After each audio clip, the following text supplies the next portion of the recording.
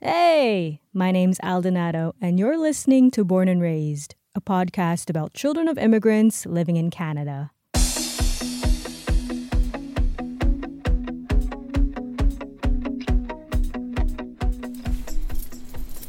so the first sound is putting in the key and turning it.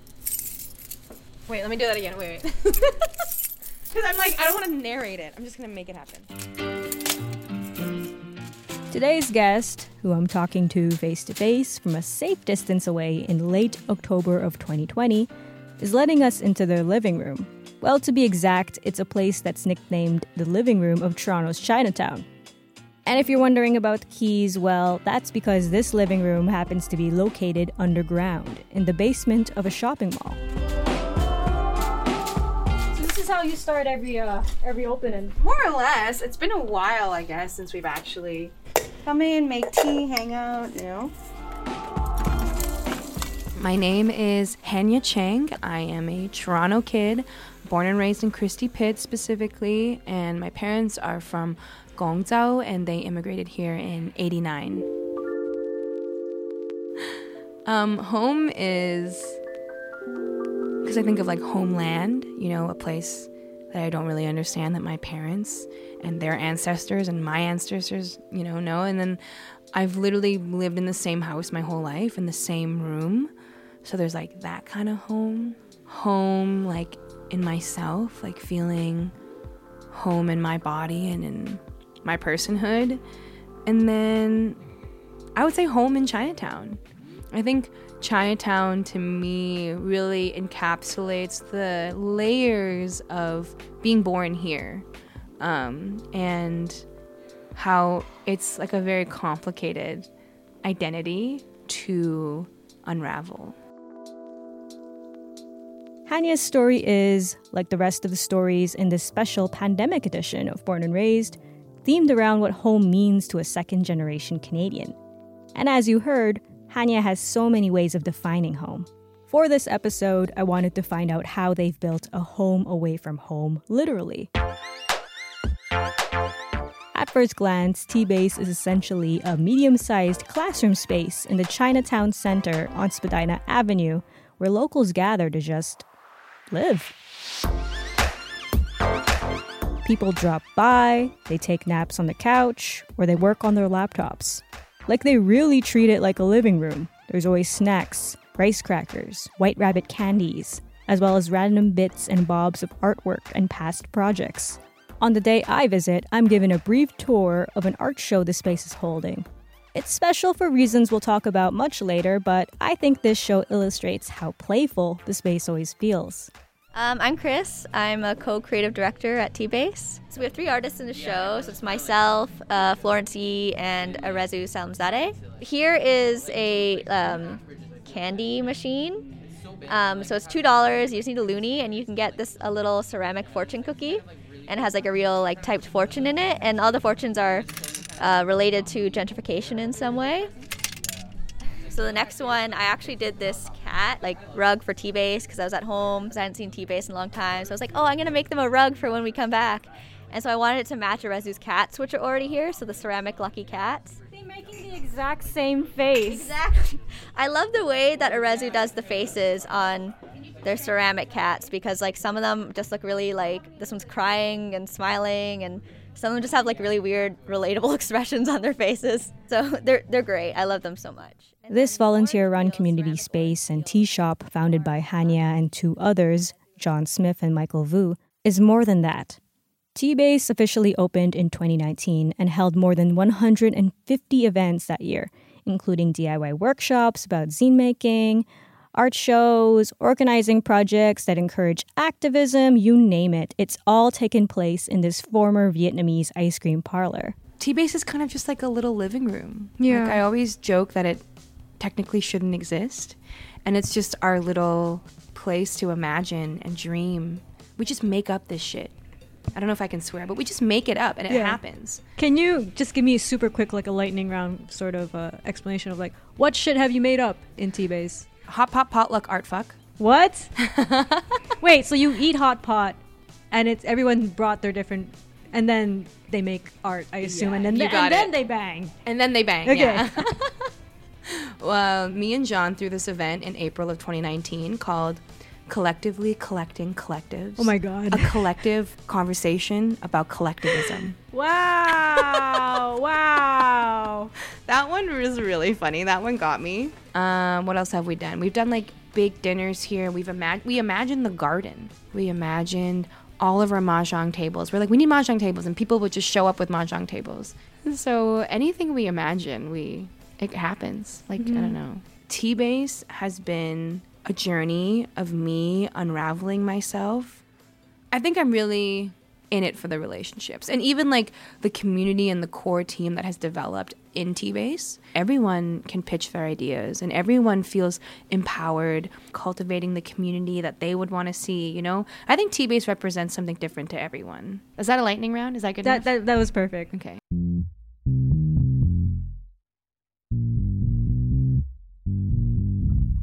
Most of the people who drop by T-Base are young folks who are politically active. Many are queer Asians who feel a tug pulling them to a safe space.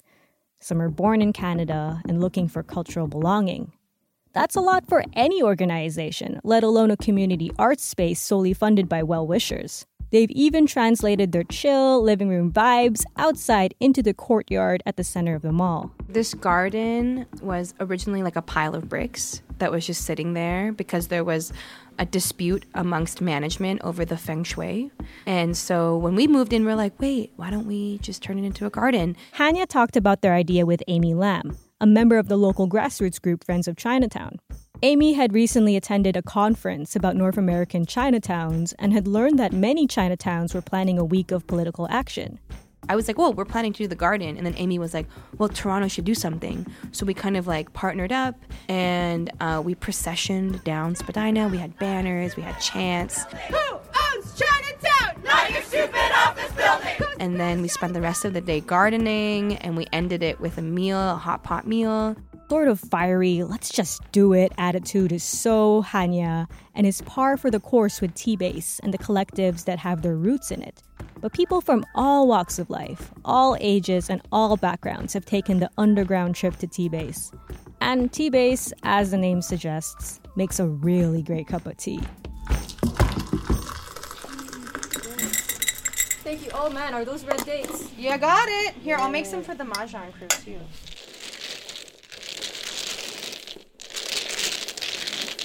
The clacking of mahjong tiles used to be a weekly echo in Chinatown Center. Before the pandemic, a dozen players, young and old, rookies and veterans, would battle it out every Monday evening at T-Base. During my interview with Hanya, I ran into two regulars. How do you feel about mahjong? Like, is it something that you've had since childhood, or is it something completely new? It's something that like my family used to play, like on both sides of my family, and they never like really taught me. So I just like took matters into my own hands and came here. No pun intended. Yeah. This kind of group chatter is rare in the mostly secluded mall. It's not just because of the pandemic, although that has put a damper on foot traffic. Even before the virus, the mall was a very locals-only place for small business owners and seniors. It didn't always used to be this quiet. Decades ago, when this Hong Kong-style shopping center was a new building, it was bustling and filled with people, many of whom were newcomers who arrived in the 70s. Its heyday was thanks in part to the neighborhood's rise as quote-unquote New Chinatown and the fall of Old Chinatown. Old Chinatown survived racism, Canada's anti-Chinese head tax policies, the Great Depression, and police raids, but it was ultimately gentrification that led to the area's eventual end. It's hard to know this history of displacement and loss, to know that places slowly got quieter before shuttering down and not worry about modern-day Chinatown or Chinatown Center.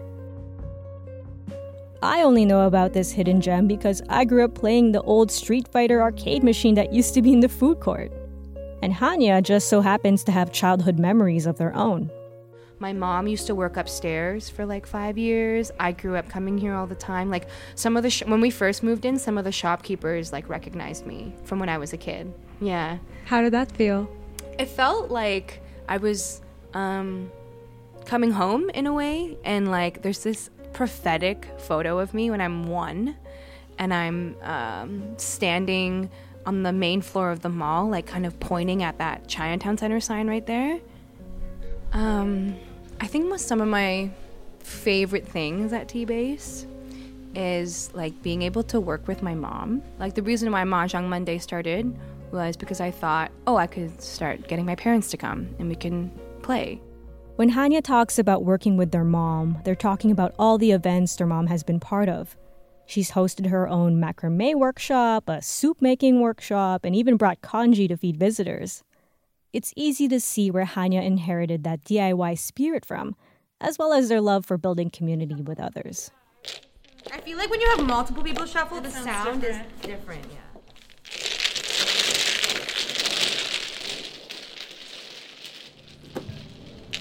Pong, pong, pong, pong.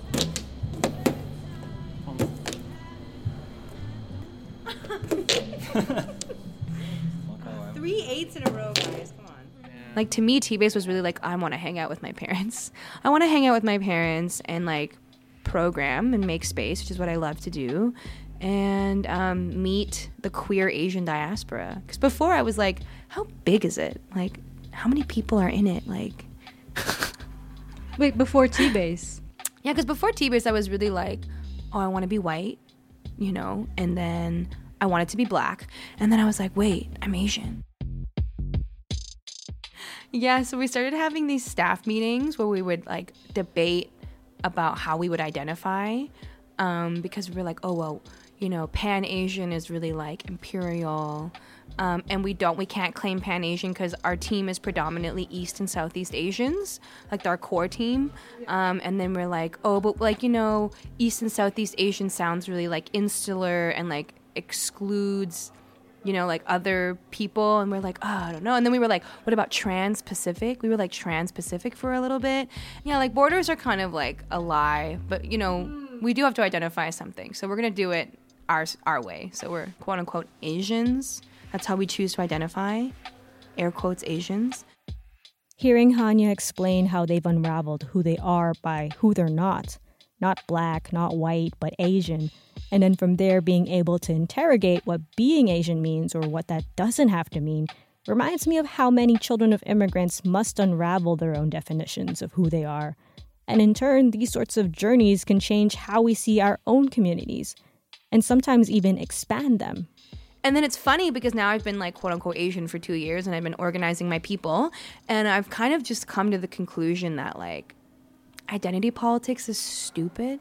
For me, it's like, how do we still center Chinatown, and like the Chinatown experience while including everyone? Because to me, it's about like the values of Chinatown. Chinatown is for and built by and for working class immigrants, so there's a certain set of values and principles that come with that. And you don't need to be Asian to identify.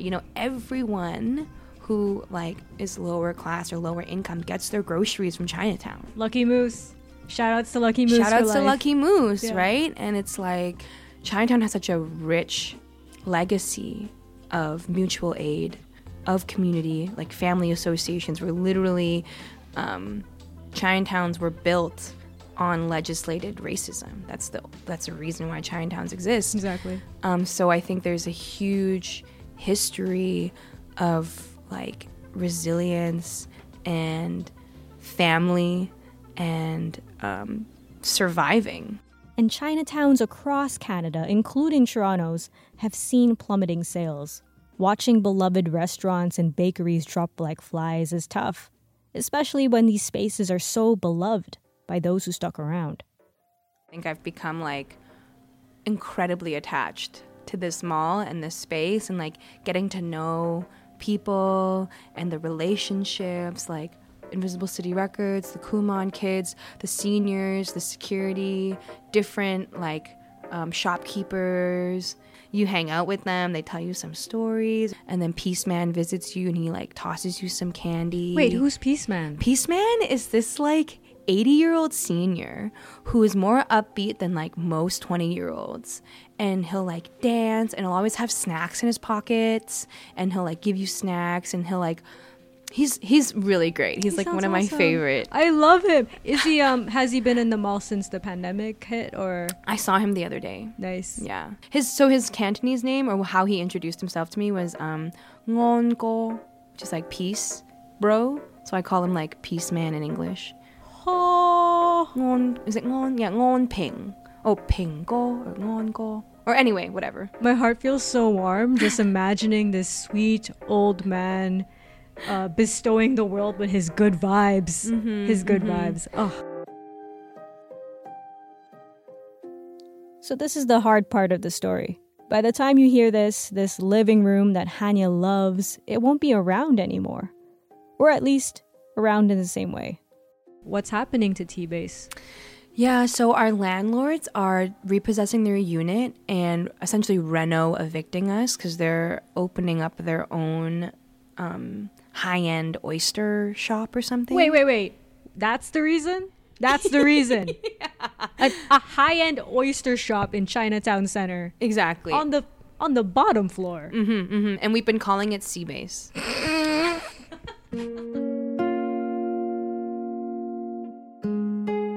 Are you able to tell me how it felt though when you first got the news that you would be renovicted? It's kind of heartbreaking, but I think change is necessary. We must adapt. It is very DIY. This is the culture. Came full circle. Yeah. So T-Base unraveled. It closed its doors in late October, right before the second lockdown hit Toronto. Before it did, I got to walk around and enjoy its closing art exhibit back in 5, which you heard earlier. But as Hanya has said, unraveling isn't always a bad thing. Everything that happens to you is an opportunity to see and meet yourself and unravel, which I've said so many times, and to allow love to transform you. With that in mind, the team has taken over online spaces throughout the pandemic with the same love as they did IRL, holding Zoom mahjong games, language cafes, an art market in virtual reality, and even cooking lessons. They have plans to hopefully rent a different unit in the mall. So the living room is coming back to Chinatown eventually.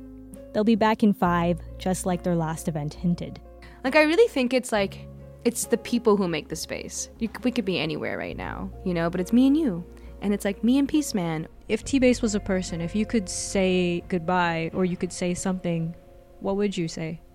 Oh, man. If T-Base was a person? If you could talk to T-Base. T-Base, I love you. And you've witnessed me do the work and unravel myself so many times. And I've witnessed you do the work. And it's been an honor. And I'm so grateful for you. And yeah, only we will really know. Just you and I.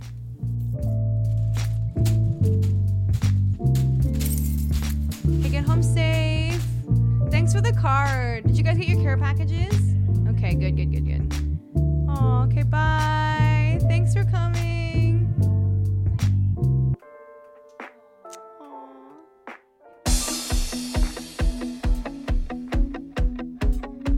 And that's our show.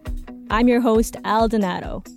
This episode of Born and Raised was produced by me, and Lisa Young, who's also our executive producer. Additional production work courtesy of Nathara Jimenez. Special thanks to our guest, Hanya Shang, T-Base, and Peaceman. I just love that guy. To learn more about T-Base, we'll have all those details along with photos, links, show notes, and a transcript of the episode on huffpost.ca. Thanks for listening.